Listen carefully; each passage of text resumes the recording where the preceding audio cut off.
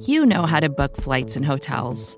All you're missing is a tool to help you plan that unbelievable travel experience. That's why you need Viator. Book guided tours, excursions, and more in one place. There are over 300,000 travel experiences to choose from, so you can find something for everyone. And Viator offers free cancellation and 24/7 customer support for worry-free travel. Download the Viator app now and use code Viator10 for 10% off your first booking in the app. Find travel experiences for you. Do more with Viator.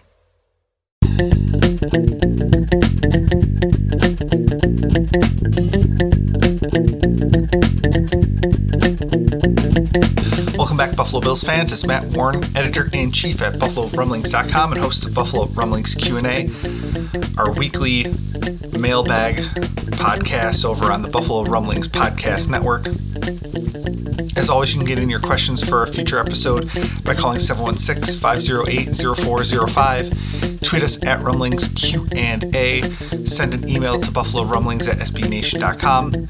We also take Facebook messages and Instagram messages to the Buffalo Bills official Buffalo Rumblings official Twitter account.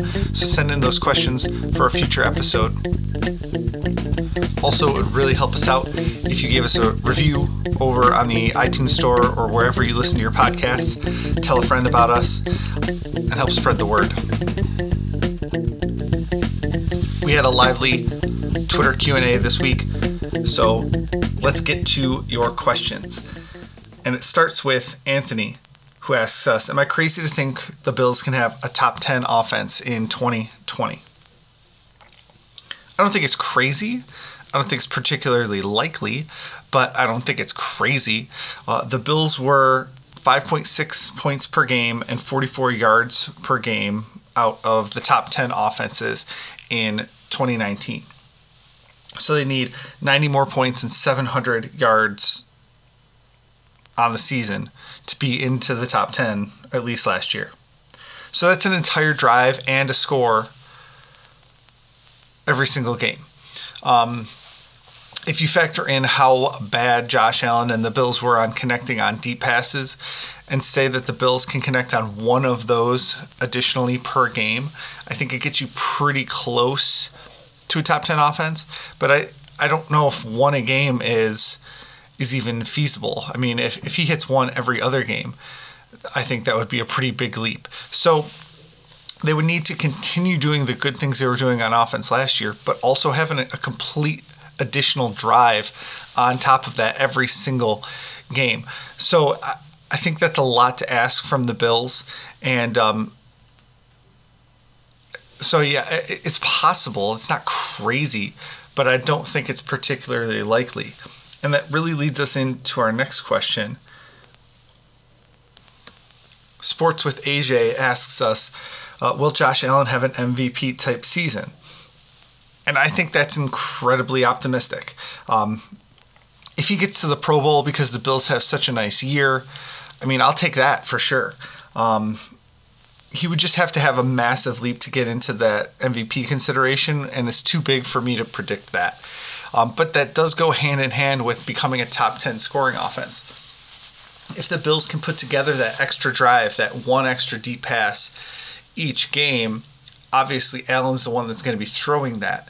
And so if the Bills can vault themselves into the top 10 with one of those deep passes per game and an extra score per every drive or every game, then certainly he will be in the conversation and people will be talking about him. He already has the name recognition, as we saw from the NFL 100 list, where other players know who he is.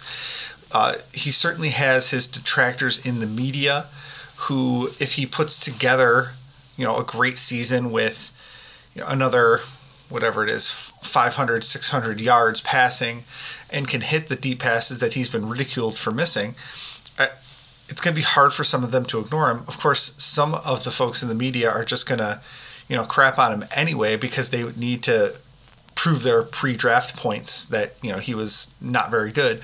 And so they're going to just double down on their initial assessments. But I mean, it's going to be hard to argue with him if the Bills go from the 21st ranked passing offense up into the top 10. But again, we're talking hypotheticals here. And I I'm not ready to predict that kind of a jump for Josh Allen or the Bills passing offense. I think that's a really big leap. And so those two questions kind of go hand in hand. Thanks for asking that, Sports with AJ and Anthony over on Twitter. Ian asks us, who has the better year two, Motor or Knox? And of course, Motor is referring to Devin Singletary, the Buffalo Bills running back, and Knox is the Buffalo Bills tight end. Well, I went with Dawson Knox here. The transition to the pros, I think, is more difficult at tight end than it is at running back. So I think we saw a really nice representation of what Devin Singletary can do last year. I don't expect him to, make leaps and bounds into year two. He might get the ball more and might be able to contribute more, but I don't expect him to be, significantly better at his job in year two. Whereas I think Dawson Knox can really make a leap in year two with his concentration, with his route running. It's just a harder position to transition from college to the pros at tight end. So if we take that into account, I just expect a bigger leap from Dawson Knox from year one to year two, even though he did get a lot of reps last year heading into his rookie year because of the injury to Tyler Kroft. I just think that Knox has the potential to really improve his game, where I don't know if Singletary has a chance to improve. He's just going to get more volume. So I really expect a nice step forward from Dawson Knox, and he legitimately has the potential to be a top tight end in the league. I'm not putting him up in like the elite category, with like a Kittle or a Kelsey or something like that. But he has the potential to be a legitimate force at the tight end position for the Bills, especially now that you have John Brown and Stefon Diggs in there that are going to be taking the attention away from him and taking the top off defenses. He'll be able to find that underneath spot and really be able to have an impact, 10 to 15 yards down the field. So I'm going with Dawson Knox as having the better leap in year two over Devin Singletary. But that doesn't mean that Singletary isn't super important to what they're trying to do or that he won't have a good year. But we're talking about leaps, and so that really leads me to believe that the guy at the tight end position is going to have that leap as opposed to the guy at the running back position. Thanks for your question over on Twitter, Ian. He sent that into Rumblings Q&A. Sean asks us, what should we expect from Josh Norman? I feel like the old goalie academy on the opposite side. Norman should have a big bounce back year. I completely agree. We know that Josh Norman can be successful in Sean McDermott's defense. We know that he wasn't very good on Washington's defense when he was asked to be the number one cornerback, going up against the number one wide receiver, in a more of a man coverage setting in Washington. So now you put him in Buffalo where he's not the number one corner. He's back in his own defense that we know he can be successful at. I'm expecting big things from Josh Norman in 2020. Now, if Tre'Davious White had opted out of the season and now Josh Norman's your number one cornerback, I would have been less optimistic about that. One of the reasons I really love this move by the Bills is that Norman's going to be on your number two receiver if they flip sides, or he's just going to be in his zone working his coverage if they stay on their sides of the field. And if White had opted out, they probably would have had to flip Norman with the number one receiver for every opponent going forward, and that would have just led to the same kind of problems he had in Washington potentially. So I was really happy when Tre'Davious White didn't opt out. Obviously, that would have been his right, and I would have supported him. But I think Josh Norman was probably also pretty pumped when Tre'Davious White said he was going to play this year, and Norman could be the number two cornerback in a system that he really, really is suited for playing. So I really like what Norman's going to bring to the table this year. And I'm just really optimistic about what it's going to look like when the Bills open their season with Norman and Tre'Davious White and Levi Wallace as their top three cornerbacks. Yeah, you'll see Taron Johnson in there at nickel and ahead of Levi Wallace. But having Wallace there gives me comfort as well. They have a lot of depth in that secondary now because they have a lot of guys with starting experience, even without EJ Gaines, who did opt out of the 2020 NFL season. We're going to take a quick break, and then we'll come right back and answer some more of your questions here on Buffalo Rumblings Q&A.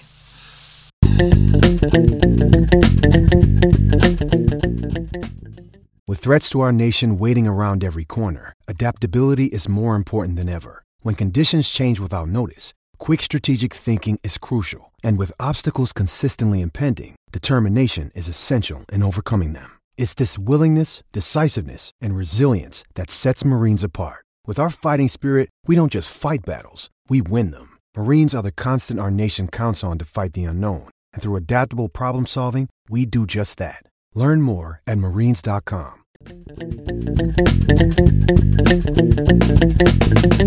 Which player, or even a couple names, do you think will be cut this year salary cap wise?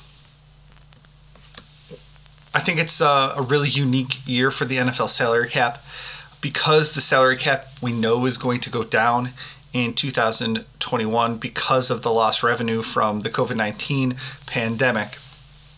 I think NFL teams are going to cut veterans that they normally would have held on to. So earlier this offseason, I said I thought the Bills were going to keep Trent Murphy because they wanted a veteran to make a run at their Super Bowl title. And this is their window. This year opens their window, 2020. And so having Trent Murphy in there to kind of solidify that defensive line, I think was something that they would have wanted. But now, knowing that the salary cap is going down in 2021, they would want to free up that cap space that he's going to possess in 2020 and roll that to the 2021 season so that they can re-sign their young guys like Dion Dawkins and Matt Milano. So I think Trent Murphy goes to the top of that list, even though 3 or 4 months ago I said that they were going to keep him, because that salary cap change really changes the way that the Bills are going to be playing their salary cap game over the next month. Here's a couple other names that I've been toying around with. Ty Nsekhe. I haven't heard his name bandied about really anywhere else, but if the Bills want to save a considerable amount of money on their offensive line, they could cut Ty Nsekhe. Now, it leaves them a little bit exposed at backup left tackle. They don't really have a guy that could kick over to left tackle if Dion Dawkins was hurt, but Nsekhe is a really expensive backup at like $7-something million on the cap this year. And so if you have Darrell Williams, who is a former second-team All-Pro right tackle, you've got Cody Ford, who is your right tackle of the future. You've got guys that can play that right tackle spot. The biggest question then becomes, again, who could step in at left tackle in the event Dion Dawkins is injured. So that's the only reason I would keep Ty Nsekhe. But at $7 or $8 million on the cap, that's a really expensive backup. Darrell Williams is a lot cheaper than that. So he's a guy I'm looking at as a potential salary cap casualty. Andre Roberts, I don't see the value in Andre Roberts. He didn't have enough returns last year for me to just be falling all over myself to keep him on my roster at the salary number that he's going to be making this year. I think you can get not similar production, but you can get adequate production out of somebody that's cheaper than that. And the Saints had the Pro Bowl punt returner last year, and he was an undrafted free agent rookie who made the league minimum. So I just think that it's an easy position to cut corners at, and obviously the Bills did that for a long time and didn't like the results, which is why they went out and signed Roberts to a big contract, relatively speaking, for his contributions specifically on offense. But they want him there, so it would definitely not surprise me if they kept him around. I just don't necessarily see the salary cap value, and that's the question that was asked. TJ Yeldon is another guy that I could see them getting rid of, not just for salary cap purposes, but also just because he's not going to be one of your top 3 running backs. He's probably not even going to be active on game day unless Devin Singletary or Zach Moss are hurt. So there's not really a need to have him around on the roster at his salary number either. The Jared85 responded to this tweet answer that I sent out and told me I should put Star Lotulelei in the conversation as well. But I'm not going to do that. His salary for 2021 is already fully guaranteed. The Bills aren't going to release him and pay him to do nothing. They're going to pay him to be on the team. He's going to get paid either way because his salary is fully guaranteed. It's one of the reasons that he probably felt comfortable taking the opt-out in 2020 because he knew his salary was fully guaranteed and he wouldn't lose his spot by taking the year off. So Star Lotulelei is going to be back in 2021 and counting against the Bills' salary cap in 2021. So I wanted to make sure I clarified that. He's not going anywhere. Cellblock716 followed up by asking about Lee Smith. Thought you might put Lee Smith in there too. I really like what Lee Smith brings to the table as a blocker. If they want to keep going with that two tight end set, I really like what he does, and I think he elevates the blocking of the offensive line to a point where he played a lot of snaps in 2019, and they value what he brings to the table as that sixth offensive lineman. So, I mean, if they wanted to replace that with an actual sixth offensive lineman, that's fine. I just think Smith gives you an added component with his ability to go out in routes. He's got really nice lateral agility, at least better than a lot of offensive tackles, I'll say. And I just think he brings a nice mentality to that position group room as well, as the veteran in the room who's been there, done that, seen it all, really. So I like what Lee Smith brings to the table. So I'm not going to put him in the salary cap casualty bin, but I mean they would save a nice amount of money by cutting Lee Smith. And I've seen plenty of other 53-man roster projections where they jettison Lee Smith in favor of more reps for Tommy Sweeney. So I just like Smith more than most people, so I'm not going to put him in that bucket. Also in the replies, Kiesler says he thought Ty Nsekhe did a phenomenal job at right tackle last season, and I think he did much better than the rookie when he played. The rookie he's referring to is Cody Ford, and I agree with that. I think Nsekhe played better than Ford, but Ford's going to get every chance to be the full-time right tackle during training camp. Darrell Williams is there and cheaper. Nsekhe is a super expensive backup. So not only did the Bills go all in with Cody Ford, they signed Brian Winters to go to guard because they didn't want even the possibility of moving Ford in to right guard when John Feliciano was hurt. That was their golden opportunity. If they wanted to move forward, they would have done that. So what they said to me, at least, when they kept Ford at right tackle when John Feliciano was hurt, is that they have no interest in at least the next 12 months of Cody Ford moving inside from right tackle to right guard. And when you say that about a second-round pick, you're saying that Nsekhe is on the clock. He only has 1 year left on his deal. He's in his mid-30s. He couldn't make it through the 2019 season healthy. I just think that they're going to, not anoint Cody Ford the right tackle, but he's going to get every opportunity to win that job. And so even if Nsekhe outplayed him in 2019, they see this as a logical step for Ford to take that over going into his second season after he's been through an entire year in the NFL's conditioning program and meal program, nutrition program, all of that. So I just think that Ford is going to be the guy at right tackle, even though he was outplayed in 2019. They're going to hand him the keys in 2020 and say, prove it, essentially. Thanks for the follow-up questions about my salary cap cuts on Twitter, folks. Fantastic Cuse asks us, who will be the recipient of the first contract extension that we will see? I think it's Brandon Beane and Sean McDermott, if I'm being honest. I think that's actually overdue. We probably would have seen an extension for the two of them in May or June sometime, if not for the COVID-19 pandemic. I was expecting it when, they got back into the facility in late July. I was expecting it when training camp started in August. I mean, you started seeing it around the league. The 49ers doing contract extensions for their guys.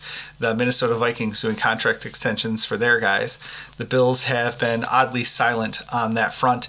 So I think that Beane and McDermott are the most likely extensions. But as far as players go, which is probably what you're asking about, Fantastic Use, I think that the first player contract extension we'll see is Dion Dawkins. I think he's at a premium position.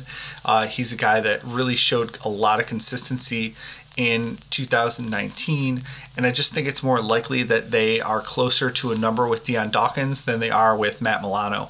I think Milano is going to come down to the wire because he's going to be asking for a lot more money than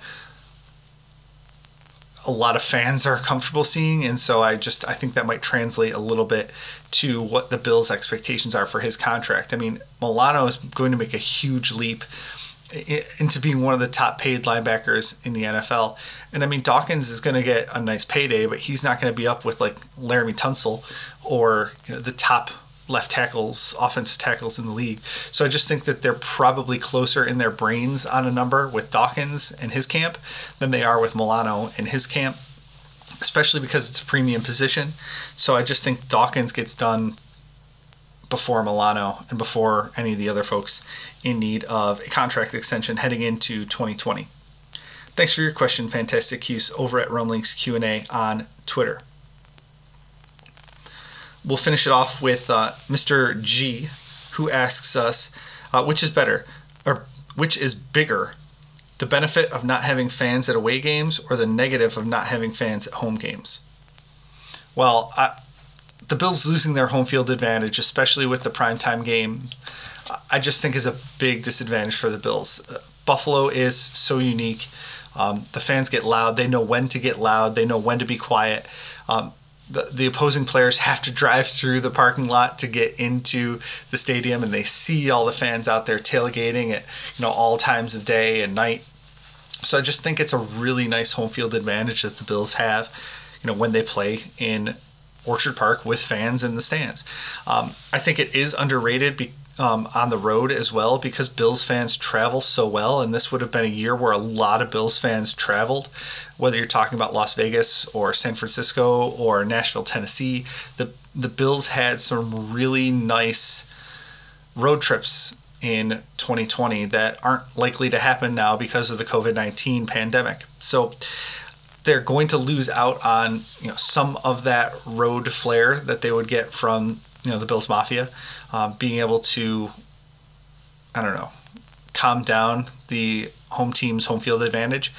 But I think it's just a way more important loss that the Bills won't have fans in the stands in Orchard Park during the 2020 season.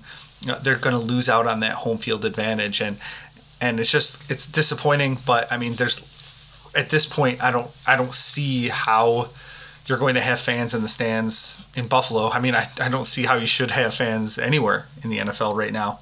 But that's, kind of a different story.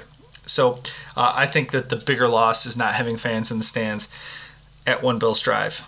So thanks for that question, Mr. G, over on Twitter. And that's going to do it for this week's episode of Buffalo Rumblings Q&A. As always, send in your questions for a future episode using our voicemail line or text line, same number, 716-508-0405, 24 hours a day, 7 days a week.